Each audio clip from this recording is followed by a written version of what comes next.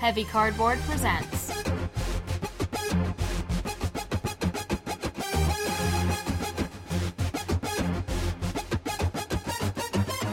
Heavy Cardboard, episode 26, Uwe Rosenberg. Coming to you from Castle Black, just outside Denver, Colorado. Welcome to Heavy Cardboard, where we talk medium-heavy strategy board games, war games, 18XX, and whatever else comes to mind. We're your hosts. I'm Tony. I'm Edward. So, Yeah. Hey, 26th episode. We have 1 year under our belt. yeah, this is officially our 1 year Congratulations, episode, man. so rock on. That's, I guess I expected us to be here, but I didn't know that we would make it here. Yeah. I didn't know if people would like what we do, but apparently they do. So, thanks, guys. So far, so good. Let us know how to improve our show, please. And you can do so by contacting us. Yeah, heavycardboard.com is our website. At heavycardboard on Twitter, where we are uber active, for better or for worse. Facebook, Heavy Cardboard. Our email, contact at heavycardboard.com. We love getting emails, and, you know, whether it's telling us, hey, you guys are doing a mediocre job, a great job, Right. whatever, or maybe something that you're excited, new game that you just found out about or acquired, whatever. We want to hear about it. We write back, too. Yeah, we try and be good about that. So appreciate it, and also our YouTube page, which is Heavy Cardboard Vids. And if you guys would continue to leave us reviews as well as ratings on iTunes, it's very much appreciated. Very much. Before we get started, just want to remind everybody about our wonderful sponsor, Game Surplus. Check them out on their website, www.gamesurplus.com. Velma and Amos are great folks. They have a lot of terrific games in their inventory. Imports, hard to find things as well. Boy, do they, because they actually came through for my buddy, my other buddy, who got me one of my Grail games. Yeah. Through Game Surplus, so that was very cool. So yeah, big Funny fans. story associated with that. Maybe we'll have to say it one time, huh? Yeah, just can't say enough good things. Customer service wise, they will go the extra mile. Their packaging is fantastic. Check them out, gamesurplus.com. So, I've finally earned my gray hairs. Yeah, you're old. Officially, as of Saturday, you're old. And why is that? I became a grandfather for the first time. Right. So Congratulations, thank you man. very much. Congratulations to Chris and Stacy, my Yes. son and his wife. Yep. And welcome, Philip. We'll get him started on Indonesia soon. Yeah, give him a month, and then we'll ease him into it from there. But no, yeah, congrats to the family. Glad everyone's safe and healthy, and 10 fingers, 10 toes, and that Indeed. whole deal. So Indeed. Now, the only rule is you're not allowed to let the kid get in the way too much of our gaming. Too much. Yeah. Give it a whirl. Right.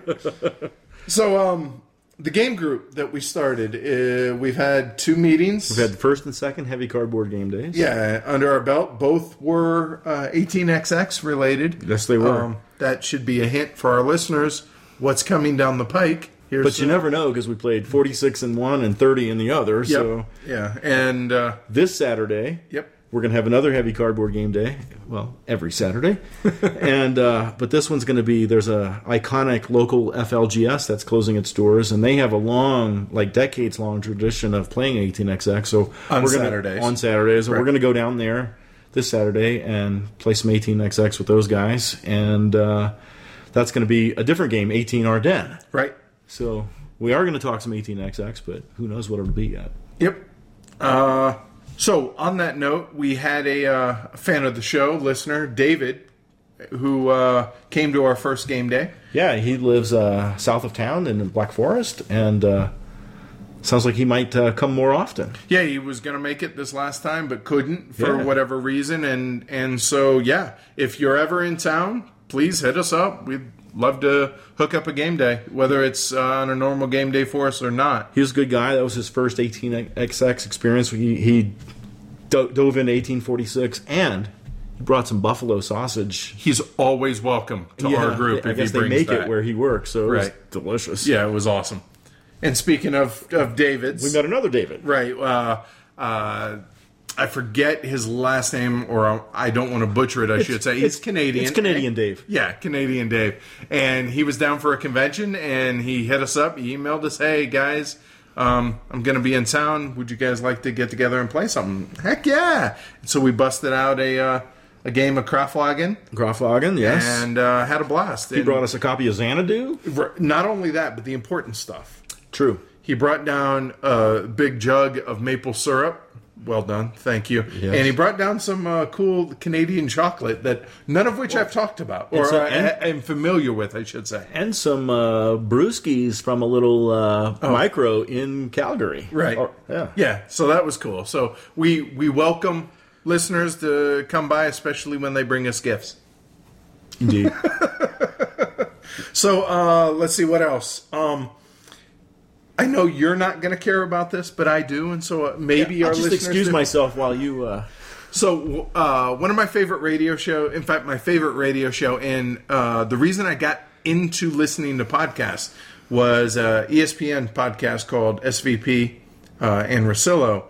And this coming Friday, or I guess since this is releasing Thursday, tomorrow is their last episode ever. And I've been listening to SVP for 6 years, I think, since the beginning, just about. And so Friday's the last show, so I'm pretty bummed. And they're not their normal ESPN blowhards. They're actually dudes you would like to kind of hang out with type thing. All right. And yeah, so pretty bummed about that. But did they cover one or two sports in particular? Yeah, mostly football and basketball. Okay. But they also hit on everything else. Okay. I think there was even some mention of fencing once. Wow. No, it not in a serious way, but nonetheless, it's bittersweet because it's been a good run, but nothing can go on forever unless you're Tom Vassell. So, well, my bummer is we lost Christopher Lee. Yep. I know. The Hammer films when I was growing up were rocking awesome with him as Dracula. So what are those? Like super condensed 60s version here. English horror classics. Hammer was the producer. Okay, gotcha. I'll be honest, that's not me. So gotcha. So growing up, I mean, I love horror movies, and those were influential and scary. To a kid. Sure, of course, right. Yeah, so. For me, it was The Shining was terrifying at 5 years old. Gotcha. Why they let me watch that at 5 years old, I don't know. Yeah. Explains a lot. Well, let's see. In games that we've acquired, I unacquired one. I sold my copy of Versendas Volk to somebody, and maybe in the process recruited another listener. It's like, oh, okay, yeah, I didn't know your guys were in a podcast. So he gave it a listen. He was he actually watched the Puerto Rico episode as we were communicating. Oh, nice. So there are people actually watching the videos. Yes. That's encouraging. All right, cool. My copy of Raw came that I got in an auction on BGG, which apparently you spent too much, according to Todd Koch. Well, so thanks for letting me know that after the post. Todd. Modern art. That's all I have to say. I love Raw. It's a game that was formative for me in my early gaming days, and I love auctions and stuff. So it's a lot of fun. And I gave away my physical copy a few years ago. Like a couple years ago when the iPad version came out. Because I'm like, I'm never going to play the physical copy again. Oops. Duh. So I played the dice game with you, which that was that was really not good. Worlds apart. I'm interested in playing the original because we both love auctions, and I'm curious to see because apparently this is supposed to be one of the end-all be-alls when it comes to auction games. I wouldn't say that, and I love auctions, but it does have an opportunity for some less than savory maneuvers, or at least your opponents will think they're less than savory in terms of when you bid and stuff like that. So, all right. And from a listener, I was able to acquire a copy of The Great Zimbabwe from Splatter Spellin. It's your first splatter, isn't it? I have to think about that. Is it? I think it is. I think it is. Because you don't own Greed Inc., you don't own Bus. Gonna get Indonesia. And Indonesia or Roads and Boats. So and I want Roads and Boats too, but yeah. So anyway. All in due time. I guess, so hunting, roads and boats? No. What about you, man? I mentioned in the last episode that this past week was my 40th birthday. Yeah.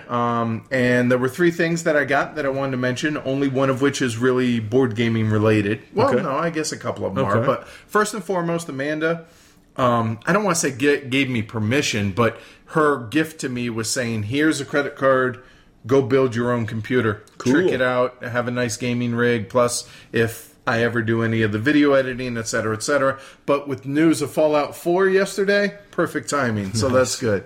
My good buddy, Jody, up in Canada, is my best friend who he and I played poker together back in the day, et cetera, and we've stayed close. Mm-hmm. He was the one who got me my Grail game. He got me a copy of Turf Master, which ironically I had ordered already from Velma, Yeah. and she said within an hour, Jody actually had contacted her and said, hey, do you have any copies left?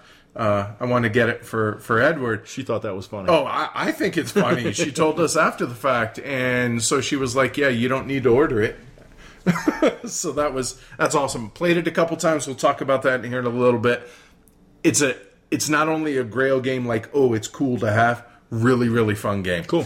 Last but not least, my other good buddy, made me something that I think is pretty special. It's a little big, so I didn't want to break it out for the camera here, but it's a collage, a framed and matted custom collage of the entire first year of Heavy Cardboard. It has, the box covers of every episode, plus some others that weren't, game centric or whatever, and couldn't be happier. That stuff means a lot to me. I mean, don't get me wrong, games are great. That's awesome. Yeah. The wife getting me a computer and let me build that. But no, that took thought, that took time, that took all that. So I wanted to say thanks a lot. Your birthday and our 1-year anniversary kind of coincided there, so good opportunity to maybe start a tradition. Every year we have to do this. I hope I have to get a bigger office after a while. So That'd be rock cool. on. That'd be cool. Thanks a lot. So what are you hunting?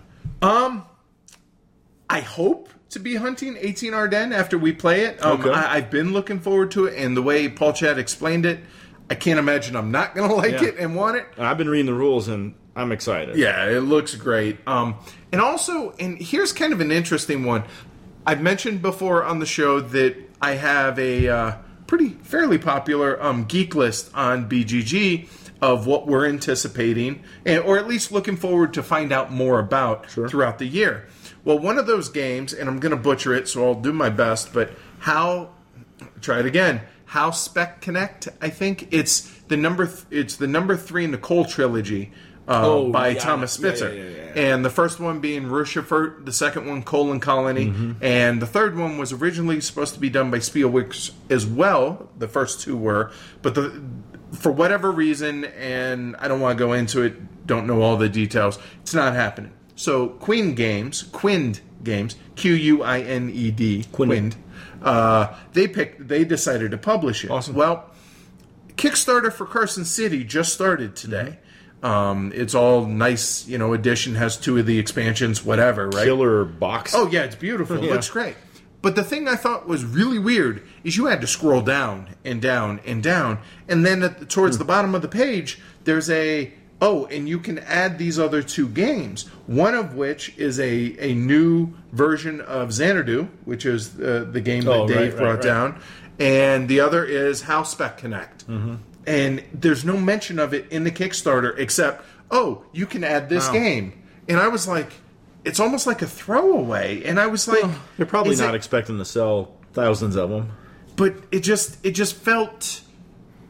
I don't know, like a tack on. Like, hey, we got these, let's put that out there too. So it's kind of a bummer to me because I wanted the third in the series there, but the way it's being presented, I'm like, is it bad? Is it, I felt weird. It just gave off a weird vibe because of the way it was done on the Kickstarter. That's just not going to sell as many copies, and Queen's pretty big company. But at least say something on it about it. So what? Are you not going to order it?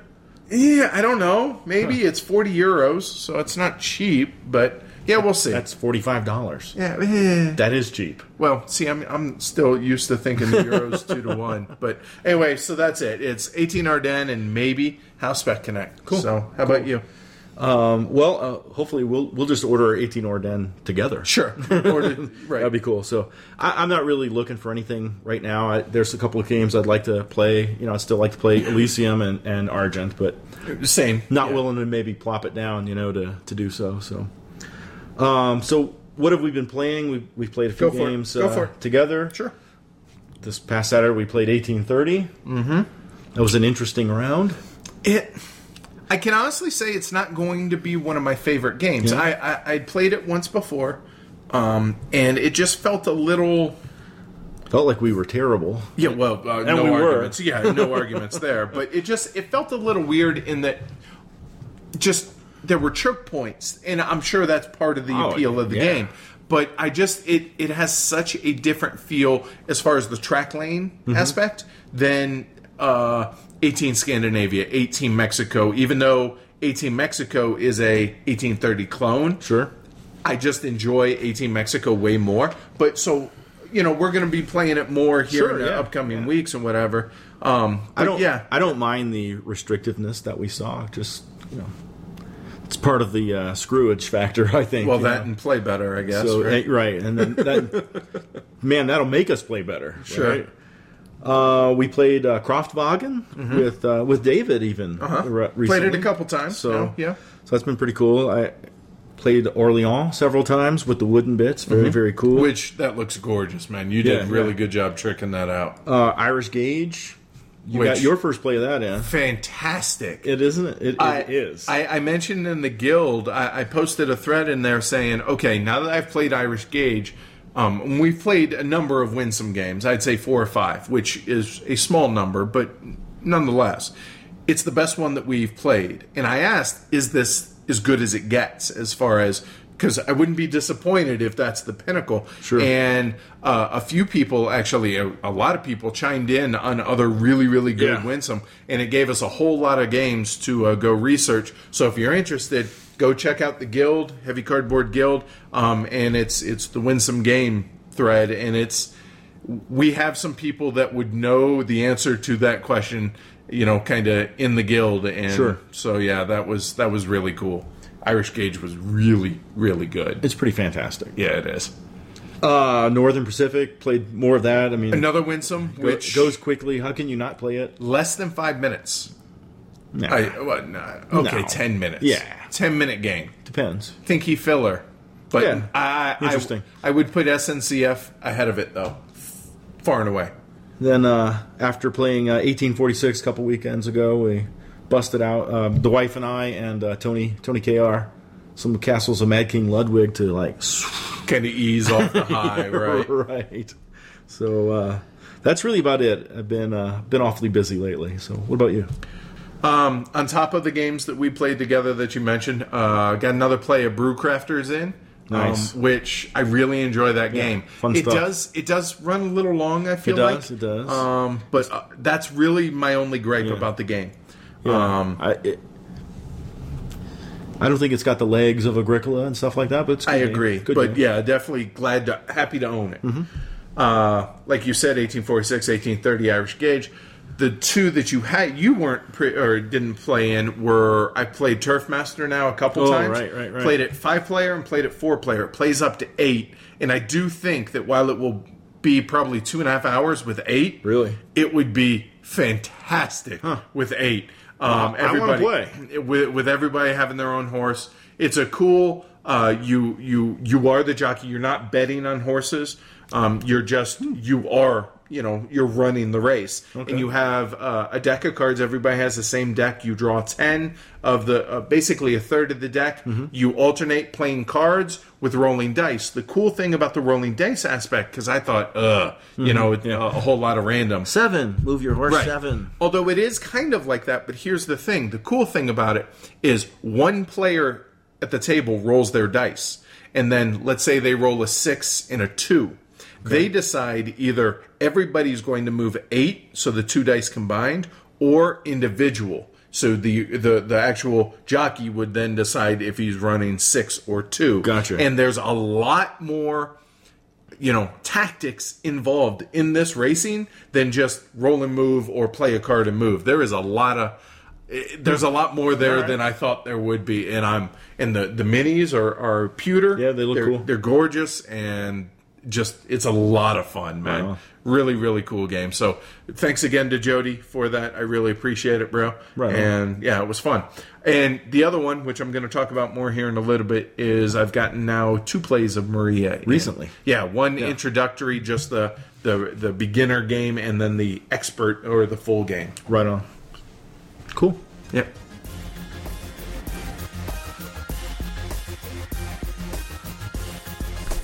All right, Tony, let's roll into some Kraftwagen.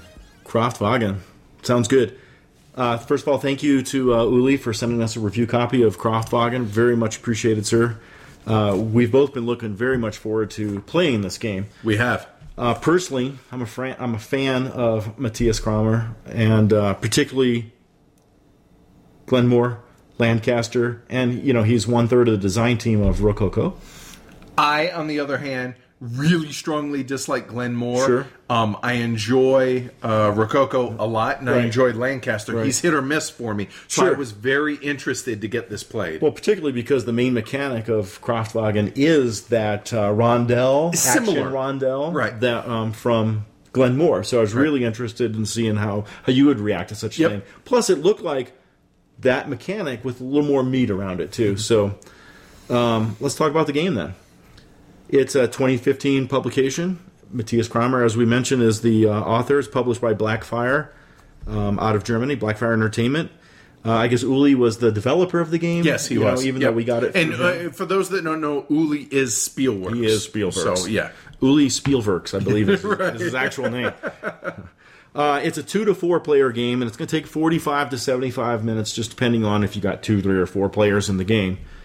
And what's going on in the game is you're building cars. Kraftwagen is the German word for car. So you're building cars at the outset of the automotive industry in Europe, in Germany, in like the 1920s and stuff like that.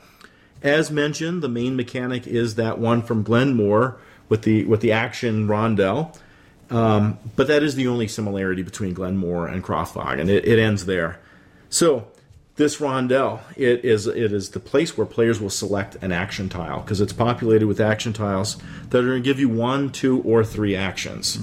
And when you're done, you move your piece to that tile, you take your action or actions, and you put the tile at the end of the line. So it's available for someone else to select. And like Glenmore, the trick is the further up the rondelle you move, I want to move up, say, 5 spaces and take that tile.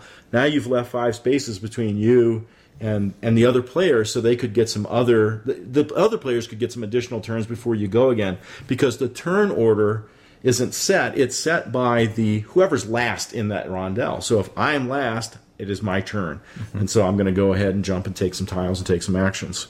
So obviously, you're always being tempted to jump ahead to jump ahead and grab that, oh man, I really need to do that and that. But it's like 6 spaces ahead, and I might not get another turn. Or 10. Right, right. Don't go to the end of the line, right? Right. When you do the actions, you're using them for several things. You're increasing your research points in both automotive and or engines to allow yourself the ability to produce ever more sophisticated automobile bodies and engines.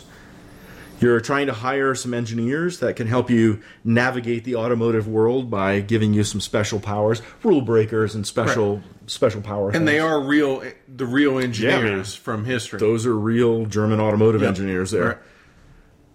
You are racing a Grand Prix car at a Grand Prix track, because one of the things you're doing is constructing a Grand Prix car.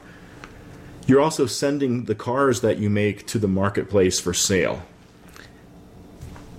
In league with that, you're drafting, all the players are drafting buyers to go to the market and buy said cars from it. And as you're accomplishing the actions and making your way through the game, you're also earning some special victory point tiles for being like the first or the second player to achieve something.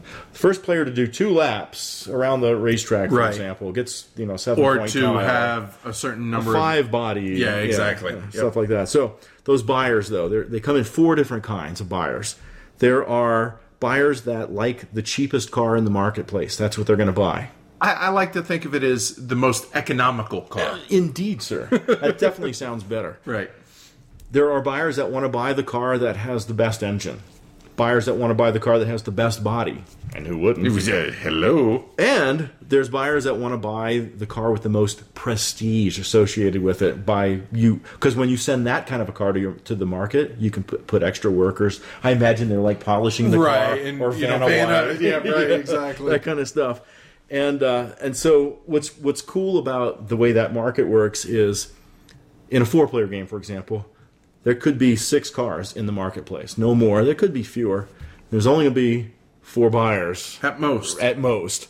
And there could be one of each of the different kinds of buyers, or depending on how the players drafted them, there could be like 2 of the buyers that want the cheap cars, and one that wants the body, and one that wants the prestige, and nobody that cares about the engine. And here I am building great engine cars, right? And so when you place your car into the marketplace, you're going to put a price on it.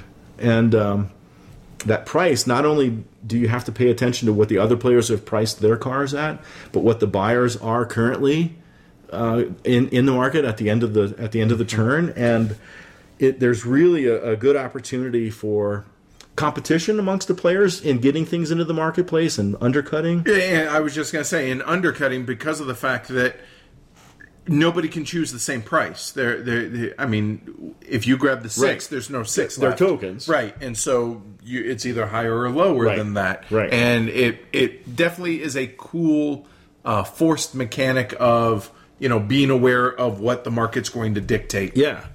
You lay a 4 engine in there, that engine buyer is going to get that, and you priced it at $10. I might lay a 4 engine in there at $9, and now you got to scramble.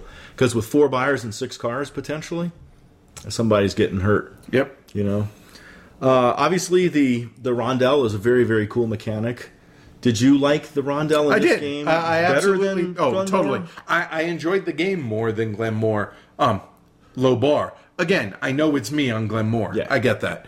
But no, there's so much about this game that I liked. I like the artwork. I like the muted colors, but I like that. I like that art style. That suits me. The board is a little plain, but it looks good. It is. It looks good. I like the color choices made. Mm-hmm. The rondelle mechanic is a lot of fun. I really enjoyed it. It is different, though. Or I should say that, it is different. It's the same mechanic, but the tiles are obviously different because you're not taking in Glenmore, the tile. right? You take it off. There you go. And here's something I found interesting was that in Glenmore, you're kind of incentivized to balance your jumping ahead with your going slow because you don't want to have the biggest village. Right, because you get penalized if you're the least efficient. That pressure isn't in Kraftwagen. Do you think that's a better or worse? I don't know. I've been thinking about it, and I can't think that it is either better or worse because it does allow me the opportunity to focus more on what I'm doing and maybe go a little slower and let me take some extra turns, if you will. So, okay. I'm really undecided. What do you think? Again, going from I don't like the game, and I think... You know what I'm saying, though, right? Yeah, I do. And I haven't, for the last... Honestly, for longer than the podcast has been around, I haven't been able to put my finger on what it is I don't like about Glenmore. Okay. I mean... I don't mind whiskey, so it's not the theme. But I do think that might be one of the things, even though I like a tighter, more constricted game, and to fly in the face of 1830. But I don't like that aspect of Glenmore. So no, I like the openness. And as an example, if everybody moves and leaves you 2 or 3 spots available and you're in last, you can peg them off 1, 2, 3. Hey, no harm done. Right. And everyone should be penalized for allowing me to, take those actions or not to be able to be penalized in that they didn't look ahead enough. Well, I mean, I guess the pressure there is not that they didn't look ahead maybe, but I need to get that before it goes over here. Right. So I'm going to have to concede these 2 possibilities to you, maybe. Maybe that's the pressure. But let me ask you this. When you're doing research, you have a choice of 2 cards that are face up. Right. And when you pick one, the other gets flushed and 2 new ones come out for whomever might be the next player. Right. What do you think of that? I have no problem with it. Yeah. Like, you're talking about the randomness aspect, Yeah. like whether or not that I have... Nah. Yeah, have I like that. I have no problem. You have choice. You do? have to. I would prefer, just this is me having 2 plays of it under my belt, but I would prefer that you could also, if you don't like either of the 2 that are there, take the top one off the deck, on top of that. That'd be interesting. I don't see any downside to that. A couple times it happened that same 2 cards came out. And that's my that point. would have been perfect. And yeah. either that or, maybe you flush one or Right. whatever. But no, as far as the random, that doesn't bother me in the least. Because you see what's available.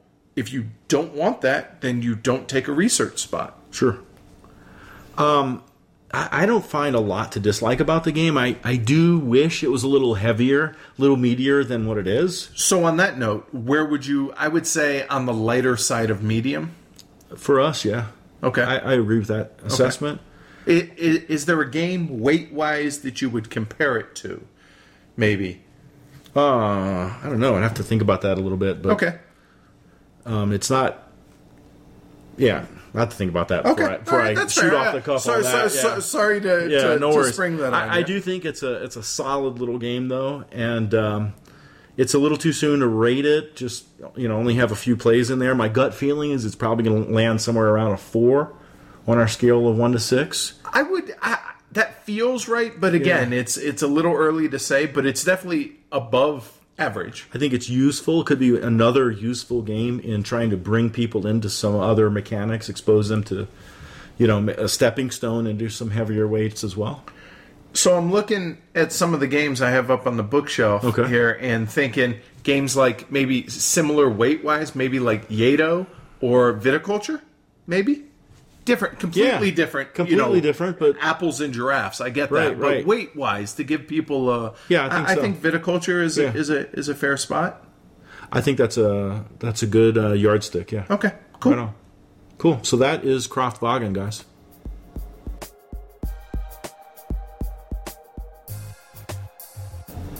Here's Edward to talk about Maria.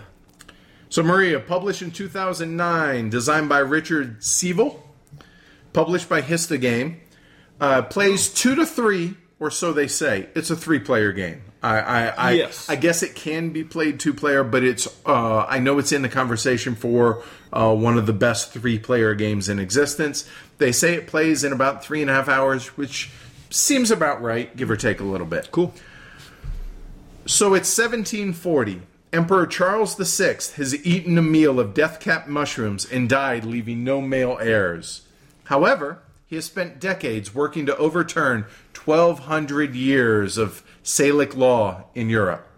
His life's work, the Pragmatic Sanction of 1713, saw the monarchs of Europe agree to allow his female heir to inherit all of his property.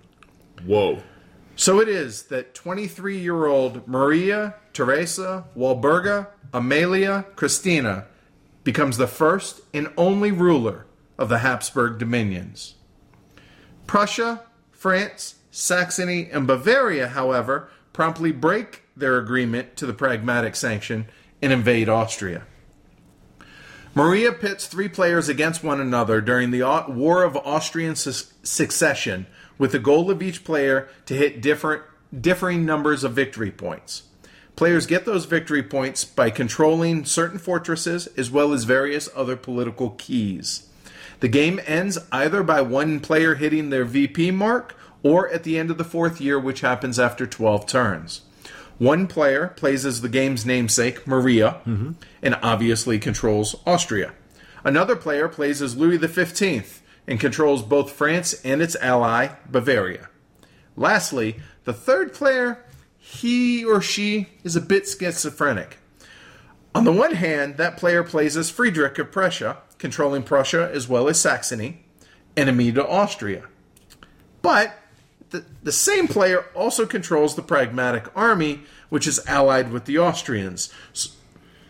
These 3 players struggle against one another for military and political supremacy in a tangled web of shifting, vague alliances for anywhere between 3 to 6 hours.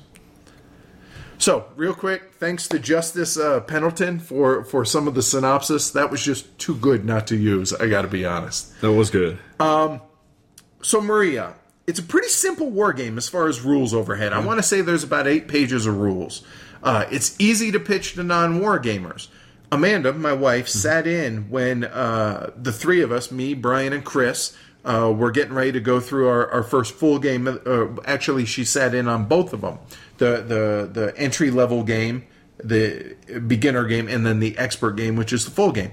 She sat through both the rules explanations, even though we'd all read the rules. She sat in on that and was just chomping at the bit to jump in. Cool. And wants to play. So Right on. And I'm not saying this from a sexist point of view, but let's face it, there aren't many women that are war gamers. Right. And so if there was a game that could exemplify a good, non-war gamer but gamer game to introduce, this would be a pretty solid one. Has a really unique combat system, and I mean really unique. Now, And by unique, you also mean cool. yeah, it's awesome. Yeah. So the board is a point-to-point map, but there's an overlay of a large grid with card suits, one of the 4 regular, poker playing card suits. And each power in the game draws a varying number of cards each turn in which they can use in battle. And the combat system's pretty simple. If 2 generals are on points adjacent to one another, at the end of that player's action, there's going to be a war, kind of, or a battle. Right. And how this plays out is the number of troops that each general controls is a hidden number that each player has previously written down on a piece of paper. And so if I start with 4 and your general starts with 6, the difference is 2, and I'm at -2 right. to start with. And then we look on the board and see what suit each general is in. It's possible that your general's in hearts and mine's in spades, or it could be that we're both in hearts. Right. Whatever the particular general that you control, whatever hex he's in, that's the suit of cards that he can play. So if I'm starting at -2, and like I said, you have hearts, I have spades, I can play spades. So I play a 6 of spades. So now it went from -2 plus 6, which is minus 4 for you. And then you have to play cards to be able to counter that. Right. And then eventually one of us just says uncle. Right. And either due to not having enough cards or just a sandbag. Yeah, just a tactical defeat. That's correct. A small number, maybe you lose by 1 or 2. You lose that many units, you have to retreat that many spots, but right. You live to fight another day type thing. Other than Friedrich, which is Richard Sievel's first game right. game in this kind of series. It's the ancestor of the predecessor. Right. Other than that, I don't know any other game, period, that has this type of card mechanic. Do you? No, diceless combat, awesome. Right. I'm a big fan of that. Oh, you and me both. Yeah. And my play of Maria was over a year ago, so I really need to address that. But I was really enamored by the combat system in Maria. I'm a big fan of that, and I'm kind of ambivalent about hidden information in most games, but in war games, it kind of introduces that fog of war, which I do not mind, especially back then, they didn't have satellites, they didn't have airplanes.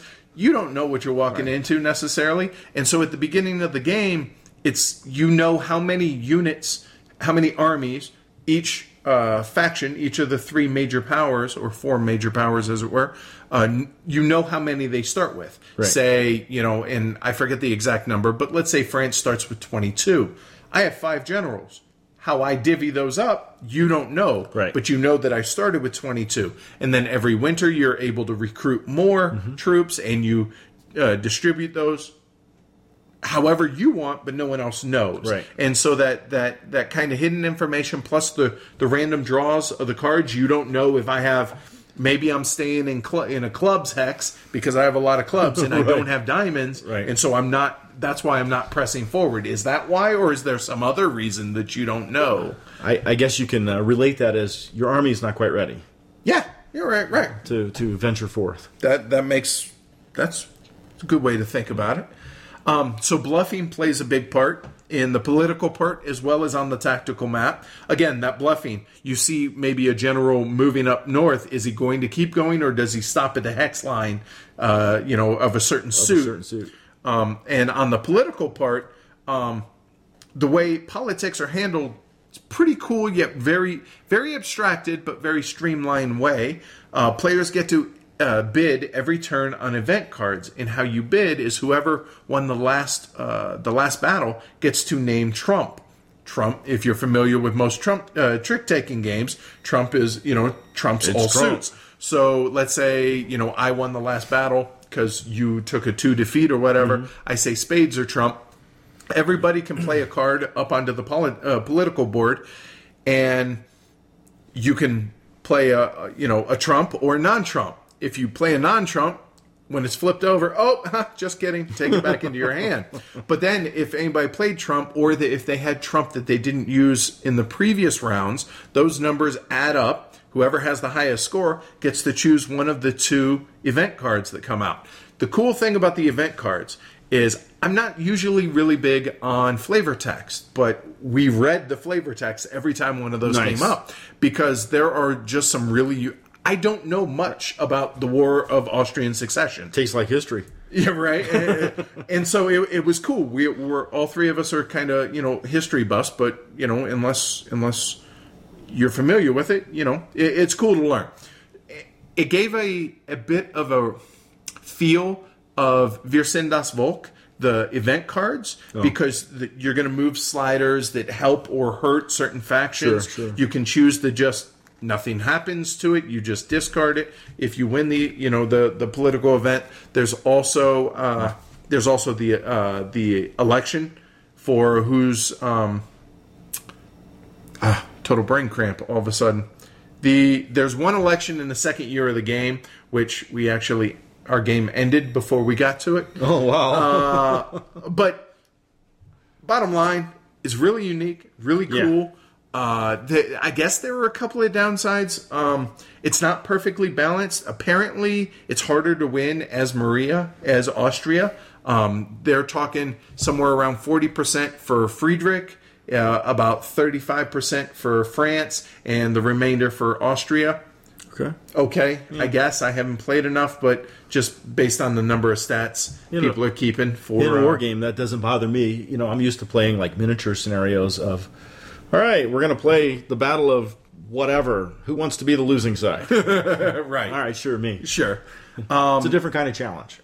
Okay. It is what it is, right? Yeah. So, yeah.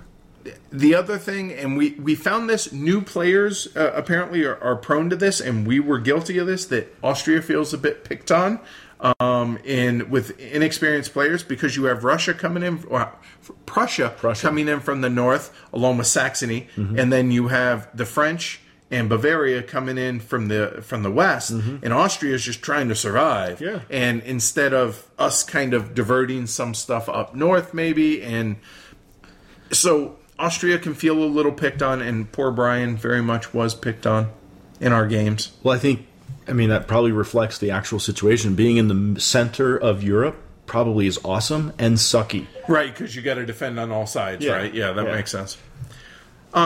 So I only have one full play, and then we had the beginner game. Sure. So I'm not going to rate it. Plus, I do hope that sometime in the moderately soon future that we actually give it a full featured review, which will give us more plays. So I'm going to hold off on my rating on this. But yeah, definitely excited and looking forward to playing this more. Same here. Cool. And that's Maria. For this week, instead of doing a featured game, we decided we'd kind of back the view out and kind of give a more broad view. And instead of a featured game, we're going to go featured designer for this episode. Yeah. And who's that going to be, Tony? We're going to talk about Uwe Rosenberg. One of my Mount Rushmore guys. Both. And, clearly he's one of our favorite designers. And, yeah, like I said, we wanted to back this one out. Take a little time to discuss Uwe and his games and what turns us on with respect to those things. And so in the process of doing so, we're going to take advantage of several resources that we found and sources of information. And so right up front, I want to call out Wikipedia, of course. There is a biographical sketch of Uwe on BGG that we mined for some information. There's a 2012 interview, Mapletown, Derek Thompson, and a 2008 interview, also on BGG, with N. Ma. And so thank you guys. You've provided a wealth of information. Did the heavy lifting, right? So we're going to piggyback on that and use that to intersperse some of that information into our thoughts and stuff. So Uwe Rosenberg, born 27th of March, 1970 in Aurich, Germany, which is in northwest Germany. And he got his start in game playing chess, and even before that, card games and different games with his grandmother, I believe it was. Which explains a lot. Which, yeah. Well, I played games with my grandmother, too. Yeah, but fair enough. So as a youth, that turned into, in like the early, mid-'80s, playing play-by-email games. Which is crazy. That's just... I can't imagine how long those would take. Talk about downtime. But you can hide the AP well, I guess. Yeah, right. You know. So while he was in this play by email or by mail, by postal. Mm-hmm. I hope I didn't say email earlier. You did, okay. But I play by heard. Postal, like right. Stamp, mail it, wait. Yeah. So anyway, that's how he met Hanno Gerke, and in '87, and later those guys and somebody else founded Lookout Games. Right, which is still going strong today. Interestingly enough, they met playing a game of diplomacy. Now, this might be the first recorded instance of diplomacy creating a friendship. As opposed to ruining them, right? Right. So, Uwe has been doing professional game design since he got out of school in '98. Rough life. Man, what a lucky guy. Right. But, I mean, I guess with talent like that, it's gonna work out that way. And I'm sure Lookout Games is a great forum for him. He mentioned that it allows him to have a great amount of control over the aspects of the design and being able to nurture designs for, I guess, literally as long as he wants. Right. He wants it published. Which right? I as a designer, I guess, wouldn't all designers, aren't their games their babies in a sense that they don't want anyone messing with them? Yeah. And so it's kind of an interesting take that he's like, you know what? No, I want hands off. I don't want anyone else for my games to be able to mess with it. He said that's what he wants. Right. And at the same time, he play tests the hell out of the games from what he said. Yeah, he's talking like 200 different play testers for various games. Yeah. And so I guess if you're not going to have a separate developer, that's kind of what you need to do. Sure. Use the public as the developer, sure. right? One of the coolest things I discovered about Uwe and his game design stuff, that he credits the 18XX series of games as being a big influence on his desire to create more complex games.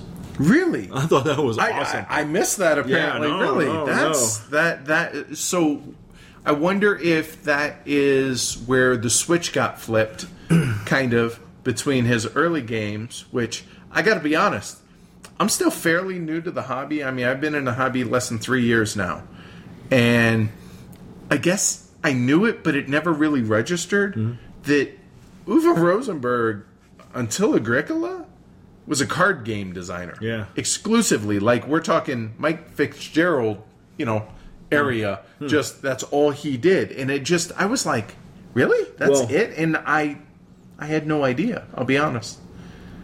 I hope it was 18XX, but whatever flipped that switch, glad it did. The man's got 4 games in the top 50 right now. Number 3, Caverna. Number 6, Agricola, which was number 1 for like 3 freaking years. Right. Number 13, Le Havre. And number 44, Aura at Labora. Which I am going to call now. I expect Aura at Labora to move up now that it's getting a reprint this year, which I also hope becomes, or there's an expansion in the works, I hope, with it, more buildings. It said that's the one thing that game needs. Yeah, it'd be great. I love doing it in Ireland and I love doing it in France, but more variety is good. Something else would be cool. Let's do it in Russia. Vodka and potatoes. I'll just take... That'd be good, too. Yeah, man. Yeah. Hopefully, Uwe, he'll use that idea. It's free. You can have it. And please, keep designing games for decades more, sir. Yeah, absolutely. All right, so let's start talking about Uwe Rosenberg's catalog. But, it's too big. We can't talk about everything. And I'll be honest, there's a lot of those games I'd never heard of. Yeah. And I pride myself on knowing a lot of games.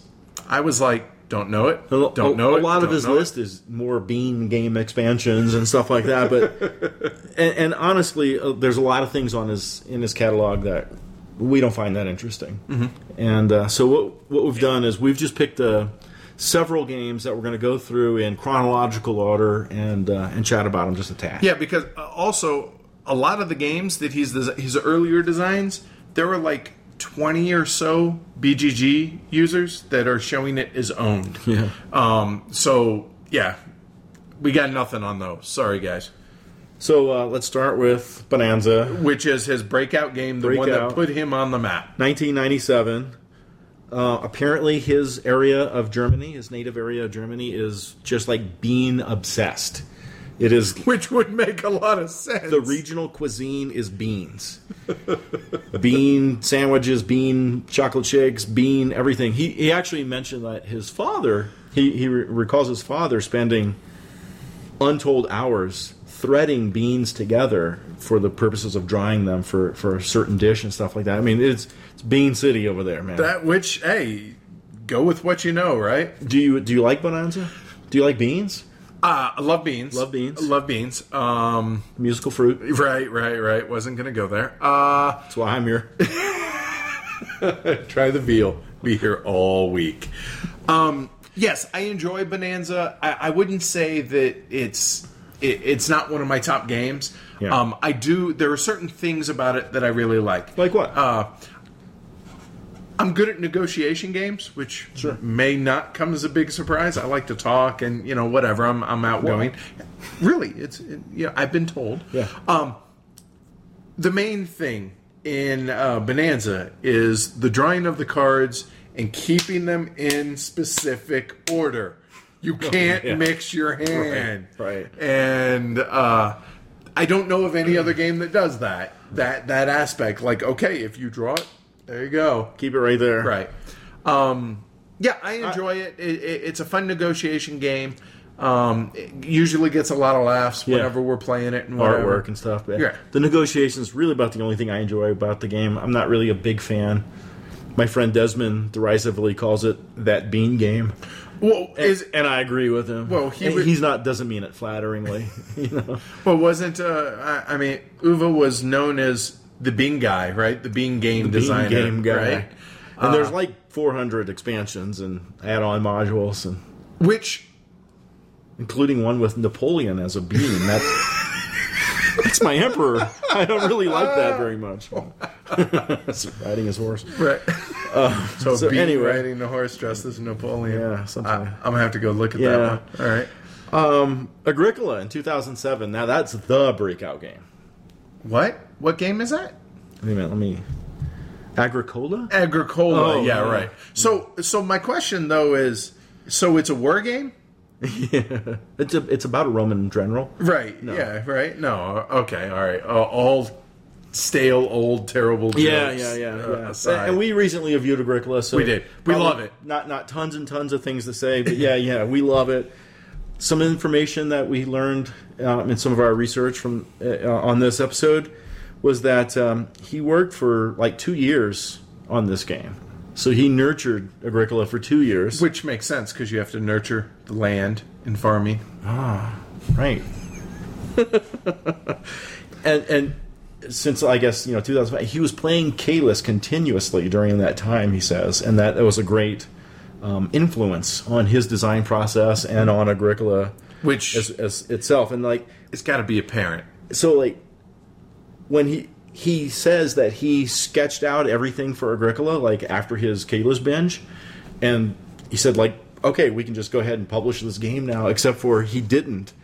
They played it for 2 years, and he just obsessively created more and more Agricola cards. Which would explain the 7,432 decks that are currently available. He said he didn't need it. It wasn't a marketing concept. It was just something he was passionate about. I mean, that's really cool. That's awesome. I mean, you want people designing games that are passionate about them. Oh, yeah. Otherwise, you get soulless, just bleh. JASE? Right. Yeah, definitely not that. Right. So Le Havre In came out 2008, right. We did a review early in Heavy Cardboard's history on Le Havre. And that was, at least until recently, was arguably your number one game, correct? Oh yeah, it's still one of my absolute favorite games. I love Le Havre. I love it with any player count, 2, 3, 4, 5. Just sit me down and let's go. Yeah, I have no problem. A lot of people are like, ugh, if you play more than 3. I have no problem. Yeah. As long as we're playing with players that aren't APN to death, I don't mind even playing it with up to 5. Dude, it's super fun with just 2. Yeah. You know? The transition of goods from one thing to another through the use of the buildings and how the buildings have your worker placement and the blocking on that. It's just an amazing thing. Questions like, how can I not take that stack of fish? I don't even need that many fish. There's but 12 fish. What am I supposed to do? Can't let you have them. Right, exactly. 2 wood. I need the wood, but there's 12 fish. Yeah, exactly. One of the interesting things I read was that Uwe says he had the idea for Le Havre before Agricola. Really? So this waited for Agricola to come through 2 years of love and being published, and then a year or so in between the publishing of Agricola and Le Havre. He said he had the idea for Le Havre before he had the idea for Agricola. Huh? Is that crazy? That really is. So wow, that was a good year span or so for him. Yeah, there's some even crazier stuff coming. The next thing on the list is Agricola, Farmers of the Moor. Now this is the one expansion I put on this list from my aspect. It came out in 2009 just because it adds so much awesomeness to Agricola that I felt like we should probably just put it on the list. Well, in our Agricola episode, we had harped on that I personally have never played Agricola without Farmers of the Moor. Right. Amanda has played it once without Farmers of the Moor. She started with playing with Farmers of the Moor, and then played without it, and says, no, she wants it in there. It is just one of the best expansions ever made for any game. Which kind of rolls into Uwe's, I guess, thought process or methodology or philosophy. There you go. Of what makes a good game expansion. It's got 4 tenets. Right. The first one is minimal new rules overhead, which, I mean, Farmers of the Moor is a stellar example of that. Right. It adds a lot of game without a whole lot of new rules. Right. The people that know the game can just go delve a little deeper into the game. Yep. The second one is the narrative universe must be expanded. Yes.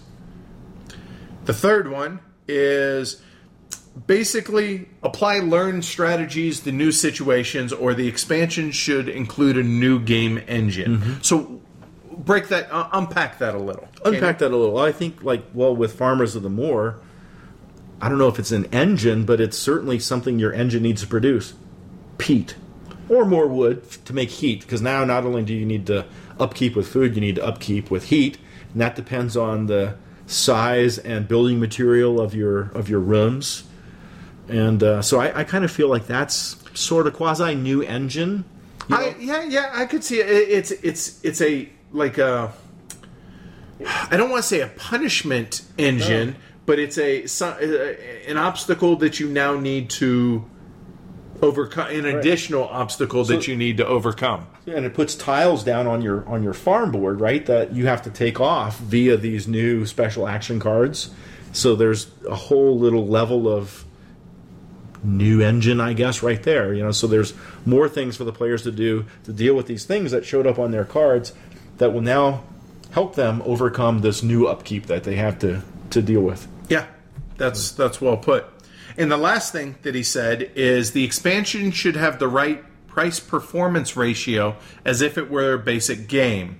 In other words, should be tested as thoroughly as if it were a standalone game. So we're talking going back to Agricola, it had a 2-year digestion or a gestation period of hammering it out and everything else. Farmers of the Moor, how long did it take? I don't think he mentioned that, but I don't know. At the same time, it fits seamlessly into the game. Oh, yeah. So there's got to be a fair amount of, development via playtesters in there. So I found that cool that he actually had kind of 4 tenets that he goes by. Like, look, if I'm thinking of an expansion for a game, it's not a price grab, it's not a money grab. Look, it's going to fit these 4 things. If it doesn't, standards exactly. I was like, whoa. Which, I mean, it's professional pride, right? Yeah. I mean, whether it's computer programming, whether it's working on aircraft, whatever, you do it because you do it right because you have pride in what you do. That's exactly what he's saying here. Absolutely. And he's the first that I've heard that has not a philosophy, but I would say actual written in stone tenets. Like, look, if it doesn't fit this, it either isn't going out or it needs more cooking. Right. Yeah. Which is, I mean, hats off to him. That's awesome. So also in 2009, At the Gates of Luoyang was released. Which I need to play more. Yeah. I've only played it once or twice. I know a lot of people say you and I are not big solo gamers. I understand that, but I've heard that it's a really good solo game. Yes. For what a solo game can give me, sure. Right. I love the game with 2. I really, really like the game with 3, and I like the game with 4. Is it due to, again, I've only played it, I think, once, maybe twice. Gotcha. Is it because of a playtime, like it overstays? No, type with 4, you kind of pair up at one phase in each turn just to make it go a little quicker, and often it doesn't matter, but it just feels kind of weird. Okay. But I don't mind. Is that a Tony thing, or is that a... Yeah, with 4, it's... Do you know? Might probably be a Tony thing. Okay, all right, fair enough. I am a little weird, man. Well, hey, I don't like Glenn Moore, right? Hey, so, that's right. Whatever. Dude, the Insane Veggie Meeples. Oh, they're fantastic. Oh my god. The cool thing about Luoyang for me is I like the little engine where you're getting your markets and your buyers and all that stuff, and you're selling those veggies. But the scoring, I think, is just brilliant. The scoring mechanic, where at the end of every round, you can pay $1 to move ahead one space, and then you can pay money equal to the next space and the next space and the next space to keep moving. As long as you got money, keep moving, right? So, hey, to go from 7 to 8, that'll cost you $1. But you want to go from 8 to 9, that's going to cost you 9. Then, so if you pay that, you want to go to 10, that'll cost you 10. Right. And it never gets cheaper. So you really, really incentivize to get your money earning thing going. And utter brilliance. We need to play that soon. Yeah. This is a game that he says he play tested with over 200 people, which is just nuts. And the funny thing is I read that he knew it wasn't going to be a big hit. This, along with Mercator, due to the feedback, but he knew that enough people would like it, and he was okay with that. And I thought that was kind of cool. The fact that, is this going to be a monster smash? No, but I'm proud of what I did, and it has its fans. He said, and I quote, "Luoyang is the most exhausting game I've ever invented." Really? Yeah, and there wasn't much elaboration there, but I mean, it sounds like just developing all those interactions with the buyers and the markets and the scoring mechanic and everything. Like, he sounds like he really put a lot of thought into it and a lot of. I wouldn't have 200 guessed. playtesters. I mean, I can imagine 200 playtesters. You imagine the wide berth of feedback you probably got. I mean, how do you narrow that down? Right, that alone has to be exhausting. And maybe that's why, right? So you mentioned Mercator. That came out the next year in 2010, and again, he said he playtested that with over 200 people as well. And as you and I talked about Mercator in the last episode, we played it. A lot of great mechanics that you just don't quite add up for what we're wanting. It's a fine game. It's a fine game. Yeah, it's milquetoast. I'm glad I got to play it. Yeah. There's some really neat stuff. Yep. Yeah. So, while he was designing and developing the next game is when these last 2 games came out. Yeah. Aura Labora 2011 release, but a 2008 inception. Right. So while he's like cooking Ora Labora, which is a friggin' masterpiece, I think, for me, it's pushed out At the Gates of Loyang, which is brilliant, and Mercator, which is less fine. brilliant. Right. Yeah. So I just found that to be shocking. shocking. While he's developing Ora et Labora, here, let me go ahead and playtest the hell out of these other two games and get them out for the masses because of the fact that he knew this was going to be a long process. Yeah. I'm completely smitten by Ora et Labora. The only reason that I think, in my opinion, that it's not higher than Le Havre is the lack of variability with the buildings. There are two separate games in there. There's France and Ireland, right? But it's the same buildings that come out every single time. And so... Same ones in Le Havre, too. But you got the special buildings, which the deck is about yay high. Yeah. You know, I guess there is some more variance. But and plus the order... to me, it's close. Plus the order in which those three stacks in Le Havre come out. So I feel like... you can build whatever's available. Right. And so I wonder if that's the one thing that's kept it Okay. behind. Because I love the spatial quality of the cloister. Like, you start with this board. You got to add land to it. Mm-hmm. Price of land goes up, by the way. And God's not making more. Buy land. And everybody's going to develop their own area differently. Absolutely. Laying out the buildings on there and keeping in mind that spatial element of like, okay, cloister buildings have to go next to cloister buildings, but I need to be able to plop some villages down there and score the village in this orthogonal manner, and some buildings are pluses and some buildings are minuses. Right. That whole thing, coupled with the resource wheel, which we like the game so much. If this should explain it, we bought a Lazy Susan at IKEA strictly for this game. Right. So just thought I'd throw that out there. Just so you take all that and then you put the resource progression on there. It's fantastic. It really, really is good. My only complaint is the building cards are small. So if you're playing with four, you're like, will you have that one? Well, especially at your age, Grandpa. Oh, yeah. That's true. But this is another one. Love it, two-player, too. You know, at HeavyCon, Brian and I played the long two-player game. I got housed. I loved every second of it. That was his first two-player. Never played it 2, but I played it 3 and 4 and adore it. So interesting one I wanted to throw out here.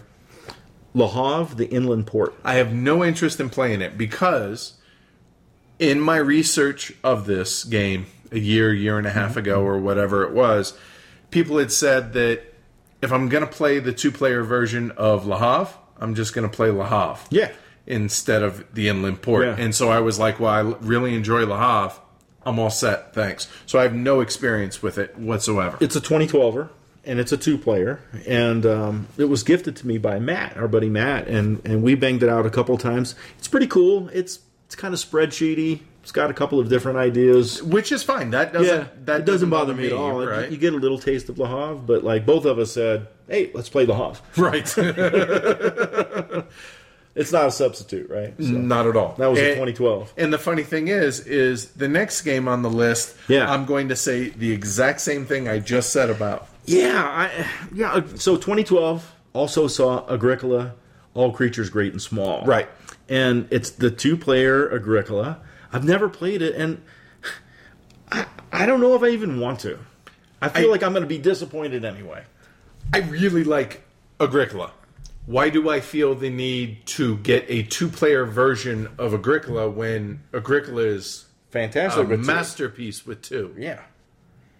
But, hey, if it floats your boat, go for it. And people, I read enough that people enjoy it, so good on you. It's got expansions. Well, it's an UVA. Right. But he says that the game was intended to introduce new people to Agricola. So, okay, having no experience with the family version of Agricola, me neither. Any idea why why Right, he there felt is the a need. family of- right. I don't So know. why do you feel the need for an entry level when you already have that Yeah. in the box? Not having played, I can't answer it. Sure. Maybe somebody can chime into the guild that has played. Yeah, it. so I'm curious if anyone has any experience and might have an opinion. Obviously, we don't know unless we ask Uwe himself. Right. Which maybe we will next year. Sounds good. Cool. So 2013 saw This right. Well, I guess going back to 2012 is the point at which it started to become a little hit or miss, more miss than hit, as far as me. I'm going to totally disagree with you. Which is fine, but So Glass Road was Right. was the first one on the list from 2013.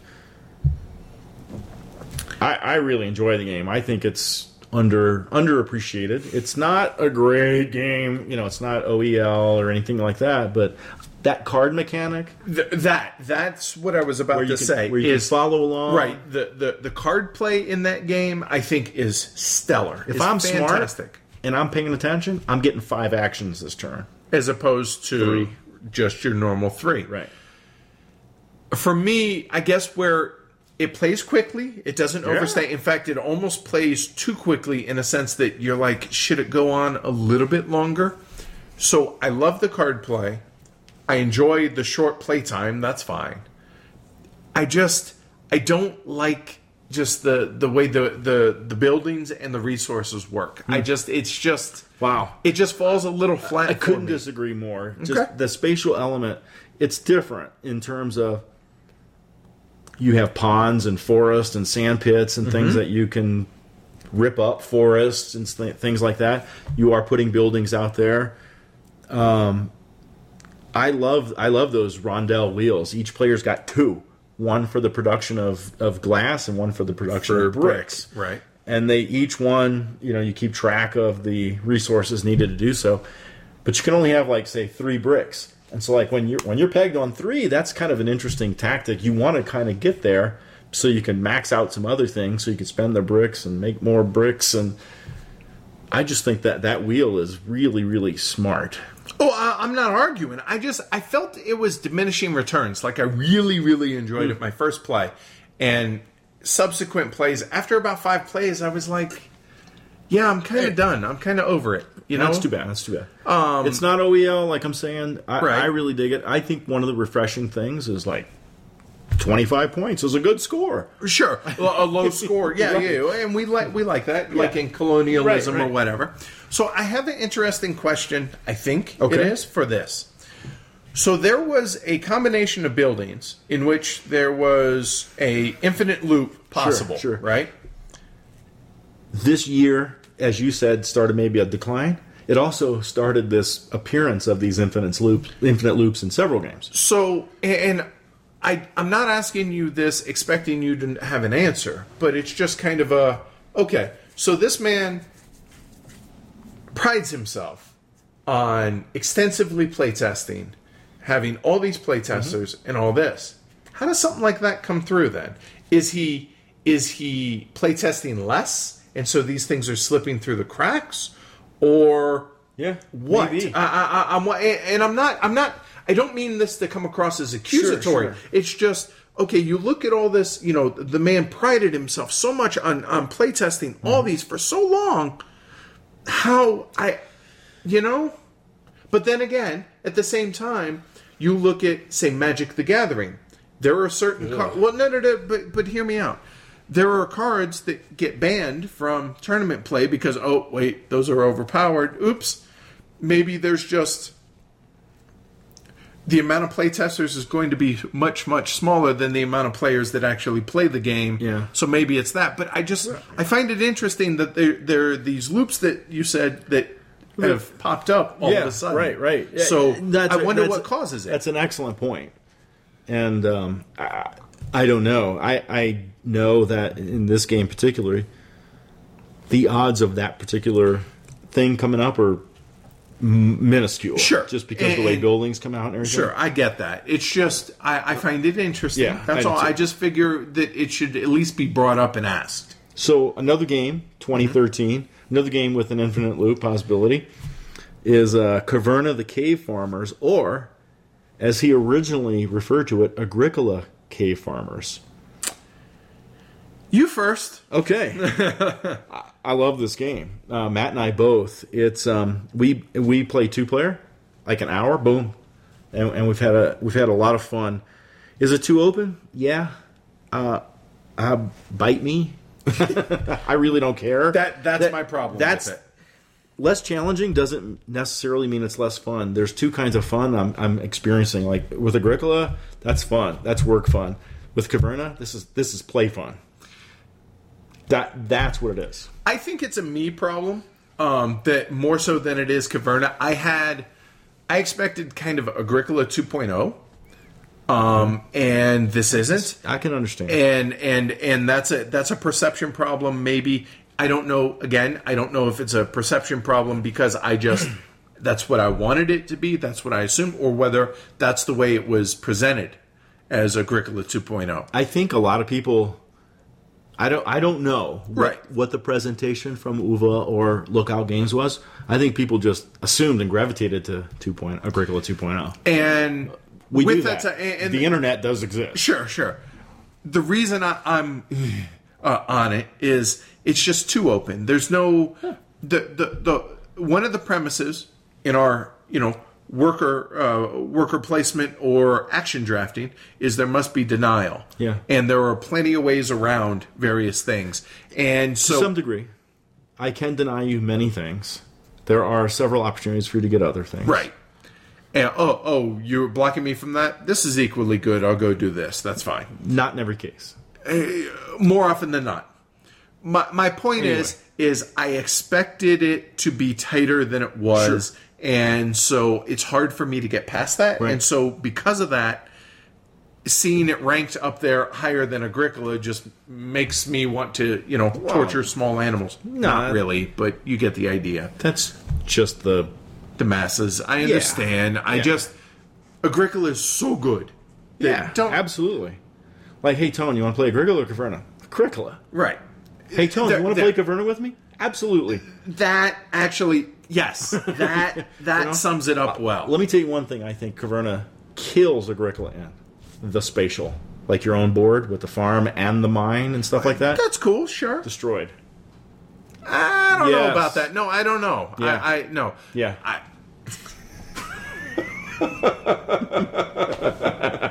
Anyway. No, yeah. I figured that Caverna would be the one big divergent area for you and I. But we're not that divergent. I just don't mind playing it because I extract a different kind of fun from it. And it's hard for me to get past my expectations. Mm-hmm. So if you're going to ask me, hey, do you want to play Agricola or Caverna in almost any other 4-player game or whatever? Yes, the other game. Right. And I do find it humorous that plays 7. No, who's going to do that? Is it? I wonder if they did that just to be able to add more stuff into the box because, look at the huge box that you're getting all this stuff. Here's another $25. Here's 7 players that, you know what that's good for? A 3 and a 4-player game of Caverna. Yeah, but you can't do that. I know, but oh my God, I'd rather go to work than play 7-player Caverna. Yeah, probably. Okay. So Patchwork came out in 2014, another just 2-player game. Neither of us have played. I know. And both of us want to play it. It was supposed to be pretty good. Yeah. It was played at HeavyCon. At HeavyCon. Tony played it. The other Tony. Just it hasn't worked out. Yeah. It's one to try. For the folks on Twitter and on Facebook and everybody, the next time I hear something negative said about Patchwork will be the first time. Really? Legitimately. I have not heard a single negative about that game. So also in 2014, another 2-player only, The Fields of Arla. Fantastic. Arla Erda. I really, really like. Well, I shouldn't say fantastic. Really good game. Yeah. The story is set in the village that Uva's father grew up in. Which is just... Parents got married there and everything. All those things mean something to the designer of the game. All the elements of the game. I'm glad to see they didn't get eaten by the dragon. Yes. The shadow on the yes, on the that path. one. Yeah. Right. Wonder what that's about. Little interjection. Not sure if you guys can hear, but apparently we moved to Florida because again, the storms have kept up, and it's thundering and storming pretty bad out there. So To sorry. us, that thunderclap was audible. Yeah. I don't know if the mic picked it up. This Fields of Arla was designed for like 4 players, but he reduced it to 2 because of game length, and in particular, he says downtime between turns. Which is funny. This coming from the guy who has Put in 7 player. yeah. Caverna. So apparently, with extreme brilliance comes certain idiosyncrasies. Right. But good on him. Yeah. I know some people gripe that, I wish it weren't just 2 players. I'd love it's a great, that, but it's yeah. a great 2-player game. It's a terrific game. It's supposed to be a decent Right. solo game as well. It feels good playing. It does. Fields of Arl. Played it many times now. Don't like it solo. I've mentioned it. Solo is like a training game. Right. And the spatial element on that is interesting as well. And I love all the paths. If the that you lights can- go off, we'll keep recording. Right. All this is running on battery. I like all the paths that you can choose on in Fields of Arl. Yeah. Like our very first game. In fact, my first 2 games, I didn't touch the traveling and and the garments. Just didn't even bother, and I'm competitive in both those games. So I love that so many different paths that you can take. I like that, they got the winter and the summer actions, and that they're different. For the most part, there's a couple things you can do in either season, and that you can break the rules. And the first one to go to the other season, the other player is first player for the you next forfeit season, first player. which is it's genius. It's Yeah. so just well done. Yeah. I mean, I can't come up with enough good words to say about a lot of his mechanics. So 2015, Which is currently 2015, right? sometime this summer, Essen, somewhere in there. There's what was going to be called Sons of Odin, right? It's Hengist. Which, any idea what that means? It means the gist of hen. I have no idea. It's probably some I'm guessing it's obscure German. Nordic word okay. for chicken thief or something. It is a Viking-themed complex worker placement game that I want to be here tomorrow. Right. Some people have described it as Agricola or Fields of Arl meets Patchwork. Which, okay, the first half we're all on boards with. The first on board. 2/3. Right. Arla and Agricola. And I've yet to hear anything bad about Patchwork, so yay. I'm curious to see what kind of playtime it's going to be looking at. I don't know if it's going to be a shorter game like Patchwork or Glass Road, or if it's going to be on the longer side like Fields of Arl, Agricola, etc. Looking at the pictures of it's going to be on the longer. I hope so. I saw Yeah. the same pictures, but I hope so. It also sounds like it's going to be expensive. Lots of bits, like Caverna was expensive. Maybe it's going to be a 7-player Viking game. And you do have to feed your Vikings. There is the upkeep, but you have to feed them a balanced diet of vegetables and meat, from what I understand. Well, I mean, A good Viking must eat his peas, apparently. You get to hunt and collect resources. Sounds like there's a little bit of looting going on there. I don't know if that's a mechanic or you loot from other players or something like that. There's a main game board, like in Fields of Arla. There's the main board and your own board, and so a lot of that action drafting is taken on the main board. And there's some resource refining, like you find in many Uwe Rosenberg games, where this good becomes that good, which becomes that good. Right, So, resource conversion. resource tree or something. Yeah.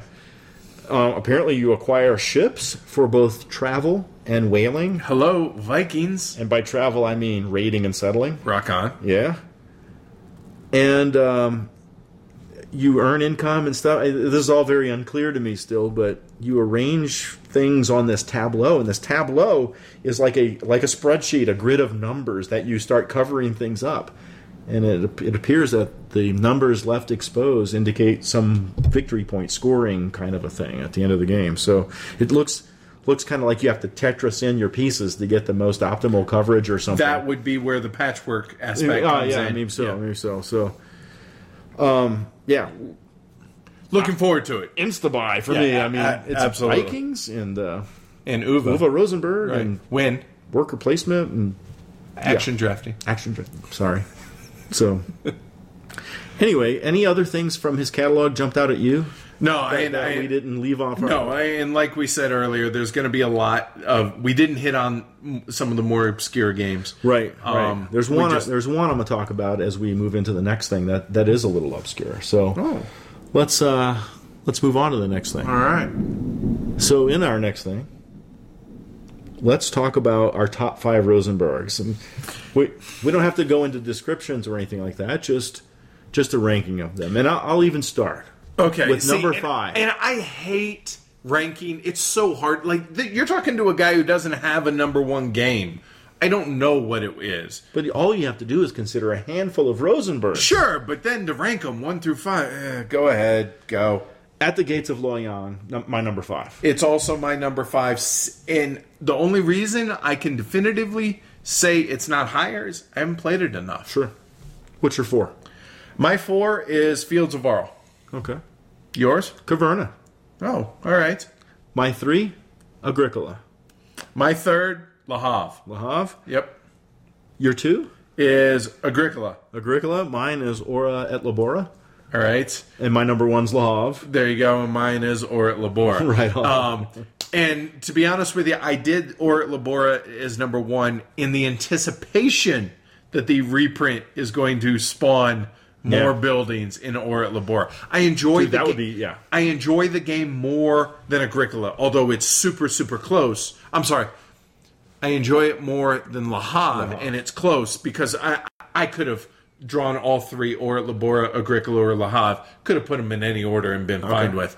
But I enjoy Or et Labora more than Le Havre, but the only reason I would edge Le Havre higher is because the variability with the buildings. But yeah, I could have told you what your top 5 are and probably what my top 5 are. So yeah, I don't know if that's a big non-surprise to people. Yeah. So besides Hengist, Uh-huh. what Uwe Rosenberg game that you have not tried would you most like to try next? Outside of the Viking one, Right, besides Hengist. a lot of Uwe Rosenberg's obscure games are card games, which there's nothing wrong with card games, but those don't interest me as much as things with boards, Yeah. I guess. Sure. So I guess it would be Patchwork, the key being that I haven't played. I would say the game... That's what I'm asking. Right. That you have not played. The game I'm most looking forward to getting to the table again soon, probably Gates of Loyang. Awesome. Just because every time I'm like, yeah, I want to play that, and then we just never do. And it's not a fault of anybody. It's just we have a lot of games. Yeah. Yeah. So yeah, I guess it would be Patchwork because I want to hear, I want to see, I want to experience this fantastic, lighter 45-minute whatever length game that everyone's talking about, and just haven't gotten around to it. So I assume this is going to be your obscure game.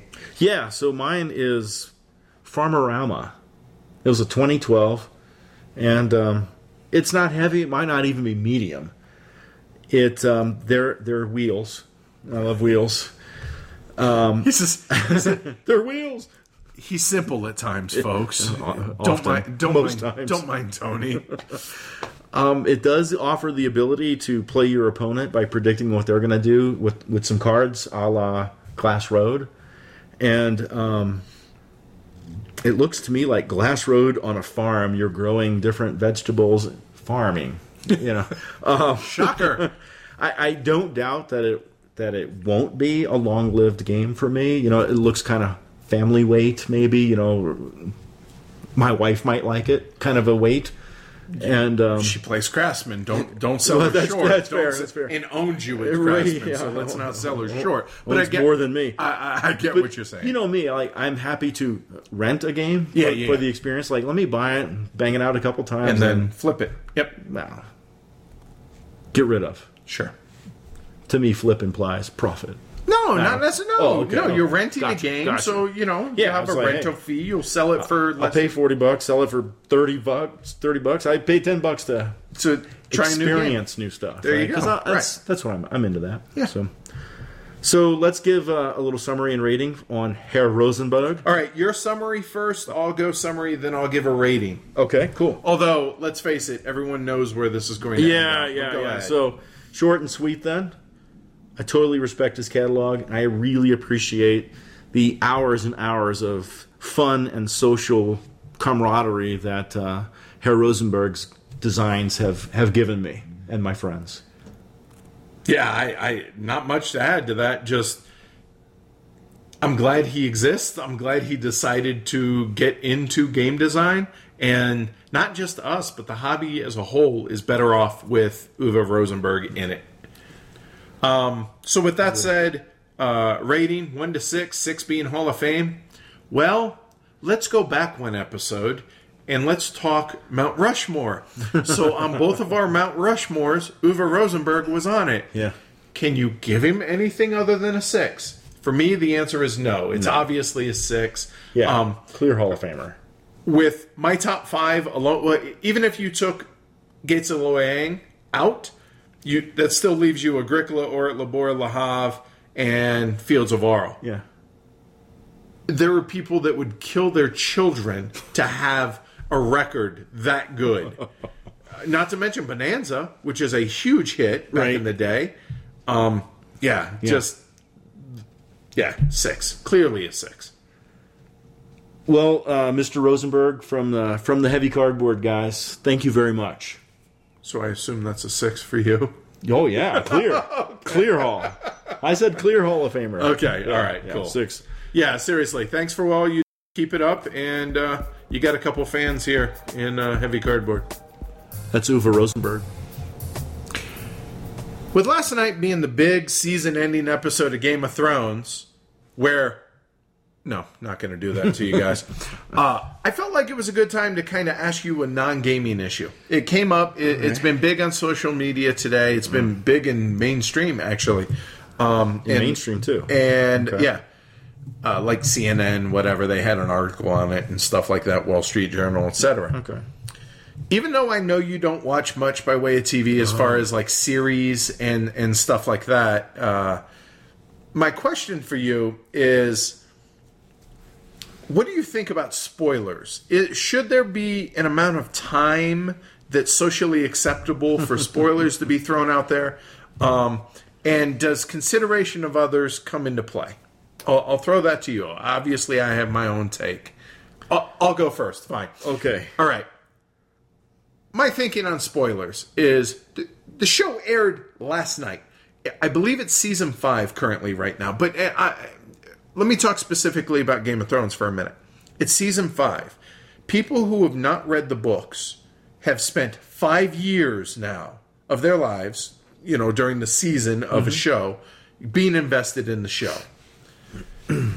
Okay. I think it is way out of line for anybody to put it out there, the spoiler, to any of the big events that have happened in the show's history before a reasonable amount of time. What's a reasonable amount of time? I don't know. A week, 2 weeks? I don't know. Oh. But I just think it's just a lack of consideration with social media nowadays and everything. It's all anonymous and stuff like that. Have you met the internet? I know. And I guess it just bums me out, man. Like, what's the point of putting a spoiler out there? Like this soon after it aired, what positive comes out of it? Why can't you just wait? Because if you've invested all this amount of time into and the proverbial blood, sweat, and tears that you've invested in this show, who am I to go and ruin it for you? Whatever the big reveal or whatever the big thing is, big picture. Not even just. I'm talking not just Game of Thrones. Just I don't get. Is it just to be a dick? Is it Probably. I mean, to some, because this is the information age, right? Like, the age of trolls. I've got a scoop. Everybody wants to be maybe this is the wrong way to think about it, but like I haven't been in vested in a show, until like Walking Dead and Sopranos, right? Okay, So all right, sure. I don't watch much TV. Right. It's got to have mafia, vampires, or zombies, or I won't watch it.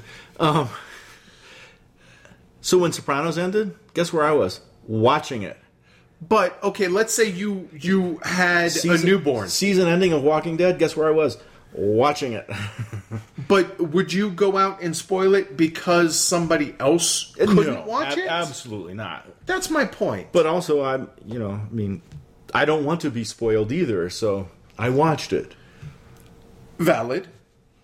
I guess my point... Not always possible.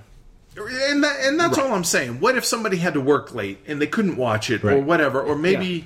I don't know. This was on Mike and Mike this morning on the radio, where he was talking about he has to DVR college football games and watch them at 3 a.m. and divorce himself from all social media until so it's just... It's not just Game of Thrones. Here's my point. You can talk about what happened last night on Game of Thrones without saying what it was. You can be like, oh my God, I can't believe this happened. And you can actually have a conversation without spoiling it for the rest of the world. Anyway, that's my rant. Maybe I'm old fashioned. I just think zip it. In general, the world is a far less considerate place than it was 5, 10. Yeah, Can you imagine 50 years from now? It makes me sad, and I've debated whether or not to say this sentence to you, considering you just became a grandfather, but would you believe that's one of the reasons that Amanda and I don't want to have kids? I don't like what society's becoming in that respect, and so we're not... That's a fair statement. So it's just... Yeah, anyway, off my soapbox, I'm done. All right. Yeah, let's lighten You're it up. not done. Well, no, I'm not. Because I want to throw you some questions. Yeah, I'm curious. It's been a while since I've given you the psychological testing. Right, so you told me that you were going to have some questions for me. Yes. You refused to give me any hints. Yeah. So, they're simple stuff. It's right. nothing crazy. But, so all right, I'm ready now. I'll throw them out. I'll You catch answer. 'em. Okay. I'll answer. I'll go to the next one. Okay. Do you keep game inserts? As a general rule, no. No. There's one, Turfmaster, that I just got. Is perfect. It fits perfectly to where it sits The up. horses snap in. Sure. Yeah. But as a general rule, no. Insert comes out, everything gets bagged. Yeah. So for me, insert comes out unless there's some really fantastic. Oh my God, this insert. Well, here's one exception. Lords of Waterdeep has a fantastic insert as long as you keep it horizontal. If you turn that puppy vertical, which is how I store my games, bad stuff happens. So, and I know there are companies out there. I want to say Broken Token, Broken Meep, something. Yeah, Broken Token. I think they make the laser cut stuff. Yeah, there are some really cool inserts out there. But for me, baggies, I'm cool with. So if you don't keep an insert, or you're going to acquire a game that doesn't have an insert, does that diminish the trade value? Not in the least to me. If somebody's anal about it, at the beginning of our auctions, I'm going to start putting inserts may or may not be included. Right. If you have a question, inquire first. But even if... And with both of us, chances are not included. Right. But to me, it doesn't decrease the value in the least. Because if it's out of shrink, I expect it's in good condition but played. I'm not getting it for the insert. The box and the components I want in good shape or disclosed. So maybe you answer this when I say, are you a bagger or a plastic boxer? The funny thing is when we first got in the hobby, well, not first, but when this started happening, I'm pointing at all the games behind me, we found deals for... I can't think of the plastic. Oh, God. Planos. Thank you. Yeah, it went out of my head, too. And when we had Memoir 44 and Battle Lore and all that, we had the big, 2 foot, or 1.5 foot wide by 2 foot tall by a foot deep drawers. Yeah, exactly. Yeah. And we have about a dozen of those still. And we have about a case and a half of Planos. And we found we really don't like them. We prefer baggies. Yeah. The reason being... We have a bunch of these containers little from glass. IKEA, which are little glass. They're or, votive candle holders. yes, Yeah. and we have 2 dozen of Yeah, these. same here. And we also use the little silicone Cupcake. muffin or cupcake holders, which are fantastic. Yes. Um, If they we can't hold a muffin, then please let them hold game parts. right, and so to me, this is far more easy to Pour get the out stuff right in, yeah. and then pour it right back into the Ziploc. I'm a bagger. Yep. Yeah, I think there's only 2 games I have boxes in. Go ahead. Castles of Burgundy. Okay, we Right. did, but we've gone to bags. Cool. And Trajan. Both Felds for whatever reason. There is one exception to that rule, and that's Antiquity. Oh, yeah. Antiquity has approximately 6 billion little chits. Correct.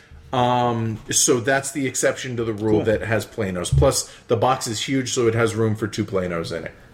Expansions. One Yes. game, one box? Or do you keep expansions in their boxes? Me? If it fits in the box, it's going in the box. Punt on the expansion box. I half agree with that. If the space is becoming a serious premium, if we've opened the expansion, because sometimes you get it and you just haven't gotten around to it, in that case, then it stays in shrink until we play it. Once we play it, though, if it fits in the base game box, or whichever box is bigger, I should say, Sure. which more often than not is the base game, but right. not always. Whichever box is bigger, the game goes into that. The expansion, if it's modular and you see yourself not playing with the expansion all the time, it gets bagged separately. Like, for instance, in 1830, in Mayfair's edition, they have a ton of different variants and everything. Right. Those variants get bagged separately. Yeah. But if it's something that I know is going to be included in the game, for instance, Village Inn or Village Port, then that all gets bagged together. Okay. Where we differ, though, Yeah. is on the expansion box. No way am I throwing that away. Oh, yeah. I have a closet in the spare bedroom, and that is purely for resale. If it's a game... Okay, well, that was my next follow-up question is how does the one game, one box mantra affect resale? The reason I keep expansion boxes is some people would prefer to have the expansion box and would pay more if you had the expansion box to go with it, even if everything's contained in the base game. And so, I'm not all about price gouging. I'm not doing anything like that. Yeah. I'm just saying that, hey, maybe they would bid if it had the expansion box, whereas they wouldn't bid Gotcha. in a BGG auction. And so for that reason, now if it's a game I'm sure is just never going away and it has an expansion, then I might consider getting rid of the box. Here's the kicker. Okay. There is a geek list, a spare parts geek list on BGG where people ask for all kinds of oddball things. I think we still do, a box for the expansion for El Grande, for the original expansion that came separate. I offered it up in the spare parts. Does anybody want the empty box? You pay the shipping, but you can just have it. Just to kind of be a team player type thing. And so if instead of just throwing it away, maybe look at that geek list and offering it up to, be a good Samaritan. It's no harm off you. You throw it in a shipping container, whatever, UPS or Postal Service flat rate, and they pay for it. If they're willing to pay for it, good on I'm just them. like an anti-hoarder, so I'm trying to get I don't need there. the box. I'm trying to get there. And if you don't want the game because the expansion's in the box, well, cool, somebody else will get it. So Fair enough. okay, here's a sentence. The only way to keep them perfect is to never use them. That is a sentence confirmed. Confirmed. So, So let me answer it, and that'll give you the clue to what I mean. I expect to play my games, and I expect there to be occasional accidents or oopsies, and something might get soiled or damaged. And while that sucks, I'm not going to stroke out about it because I'm not OCD in real life. you mean CDO. CDO. Right. Sucks, usually the person will, hopefully it doesn't really happen very often, right? Sure. They'll acknowledge, replace your game or whatever, right? Whatever. Right. Well, it depends how bad. Right. But, I mean, it's going to get used. There's going to be wear. There's going to be... This comes from... Where's that piece? This comes from a guy who sleeves his cards. That I find ironic. Well, that protects them. But, like, that protects the cards. But it's going to get worn. So you're The okay sleeve with will that. get worn. No, I'm just saying, you're saying it's okay. Games are meant to be played. I'm not saying... Which I agree. Yeah, but I mean, you can take precautions. You can't sleeve a board. Oh, okay. Right? I see where you're you going. You got to use protection. Yeah. Sure, yeah. You know what I mean? So, like, I'm not... how like, freaky are you about, hey, don't touch that with that finger? Well, at the beginning of every game day, as you know, the first question I ask is, has anyone eaten potato chips? That's right. We don't want you to have to wash your games. Right. No, I'm kidding. It's an inside joke for those listeners that get it. Anyway, no, I'm not that anal. I ask people to be smart about Absolutely. it, but the gamers that we game with are respectful gamers. And if it were an expensive game and something got ruined, it depends on... I would never feel the need to ask you to replace a game. At the same time, I know you're the type of guy that if it got trashed, you spilt a beer on it, and it's just, Out comes the checkbook. right, exactly. There is no game in my collection, no matter how valuable it is, whether it's Saturn or whether it's, our custom Civ, all the God's Playground, whatever, all these games are meant to be played. We do not own a game that is strictly a showpiece, right. So with that said, take precautions. We have side tables that we use when we game. Mm-hmm. We have coasters. We ask people... Sealed drinks. Right. We ask people to, everyone's pretty smart, but just as a reminder... We don't eat Cheetos. Cool. I am a little CDO when it comes to my box facing. It must be facing to the right, and the back and the top of the box must what match I don't the right understand size. Is how you're sitting here when not all the games are perfectly even with the... No, that's just gonna happen. Right. I'm not that bad. But no, So let me ask you this. Last question. We just put the game away. Yeah. We got an extra baggie. What did we put away wrong? Whatever. I don't care. Don't care. Right on. Yeah, that's fine. No. I'm not that nuts. Just trying to plumb the depth of your insanity. No, the funny thing is my own. I actually had no... So it happens all the time. I had none of these until I met Amanda, and now I gotta have the boxes facing a certain way. The fronts and backs gotta match. I blame her. Well, the end. Thanks for your indulgence. Yeah. All right. So I got one last thing for you. Right. I know it's running a little long, so we'll wind up or whatever. There's a geek list by a user on Board Game Geek called Old Man Merton. Okay. His geek I can list. relate. Grandpa Merton. His geek list is titled "Obscure Games That You Own and Love, and How Did You Find Them?" Right. I mean, after all, we're heavy cardboard. So we can't review a game till it's long out of print anyways, according to some people, right? Yeah. I'll go first to give you time to think, okay? Okay. I have a lot of somewhat obscure games. Not all that I love, because there are some that I haven't played yet, but that might fit that criteria. Namibia would be one. Stuff like that. How I find these is Geek Buddies on BGG.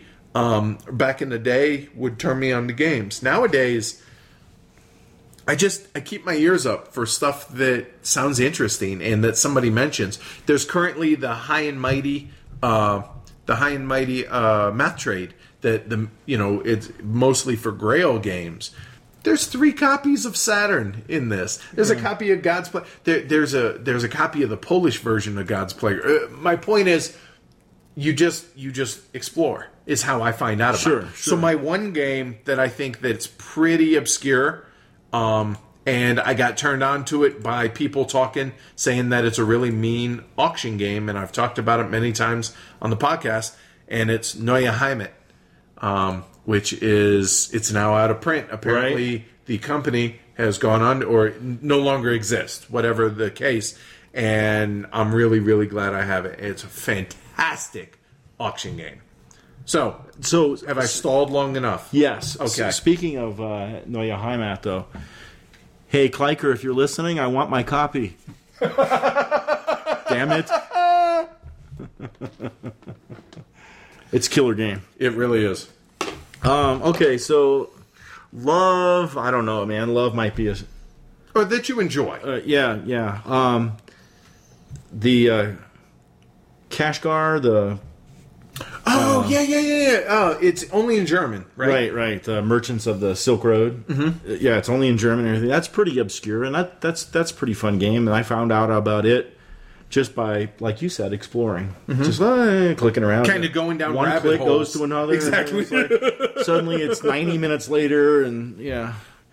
And you're not wearing pants anymore. That's so weird. Oh, I am. Ado is not Yedo, but Ado is Edo, right? Right. It's by the Maltz brothers, who were 2/3 of the Rococo team with Matthias Kramer. Okay. That one's pretty cool and obscure. I don't really hear anything about that. And maybe City Tycoon. I have a German copy of that because I couldn't freaking find an American copy. Chad's got one, not Paul Chad, but Chad. Chad, right, yeah. And I thought that was pretty cool. It was interesting. A lot of ways, a little wonkage. So I think that one's kind of obscure. I don't know. Is it? You and I have different levels. Well, you don't own that but many I don't have Roads and Boats in Indonesia. Sure. And I'm going to have Great Zimbabwe. Is that obscure? I don't think it's obscure because people know about it. Right. And people know about Roads and Boats. Right. Okay, maybe it's not well owned. Right. I don't think it's obscure. Okay, that's fair. Like Kashgar would be obscure, would be and a perfect it's one. Only no. I think that's a perfect example. That's cool. Interesting so question. I'm curious. I want to go. I need to go see his geek list. Yeah, it's not his geek list. It's what do you people can add the to it? List. Yeah. Gotcha. So I would ask that people go onto the guild. Somebody start a thread on it, and I'm curious to go. See what people come up with. Because plus that's a good way to find out about other obscure games. That's one right there. Uruk. Uruk too. Yeah, got this. In fact, Paul Chad went to Essen last year. Brought it back. Yeah, and I know they had copies at BGG. I got mine there. Stuff. Yep. So through you. Yeah. Cool. So a little fun, and on a fun note tonight. Awesome. All right. Well, I hope our listeners and viewers have enjoyed our Change of Pace episode here in 26. Good way to end the first season of Heavy Cardboard. I think so, and I certainly hope so. I had fun with it, and researching was fun. It was indeed. So on the way out this evening, let's remind everybody one more time about Game Surplus, our fantastic sponsor. GameSurplus.com is their website. Check out their inventory. Every Friday they post a little blurb on there about what has newly arrived in their inventory, and they Velma and you talk. Velma gives us a heads up on Friday morning, Friday afternoon, what's coming in, what's restocked, or what's new. Mm-hmm. So if you follow us on Twitter, you'll be the first to know, and because a lot of these come in on limited quantities. They get 5 copies of something, you might want to know. Right. So you can follow us on Twitter at Heavy Cardboard, Facebook, Heavy Cardboard. Our email is contact@heavycardboard.com, and our website, heavycardboard.com, and YouTube, Heavy Cardboard Vids. So check us out, contact us, leave us ratings, reviews, email us, talk to us. We want to interact with you guys. So, do we want to tell them what next episode is? Because, dude, I'm not going to be able to keep it in for 2 weeks. Yes, you will. This will be fun watching him blow up until he. Yeah, it's going to be totally different for us. We haven't done one of these episodes yet. It'll be very cool. And hope you guys enjoy it. And until that, hopefully we hear from you. We'll catch you all in a couple weeks. I'll pack this up. You get Gates of Loyang out. Deal. All right. Cool. All right. Later, man. Later.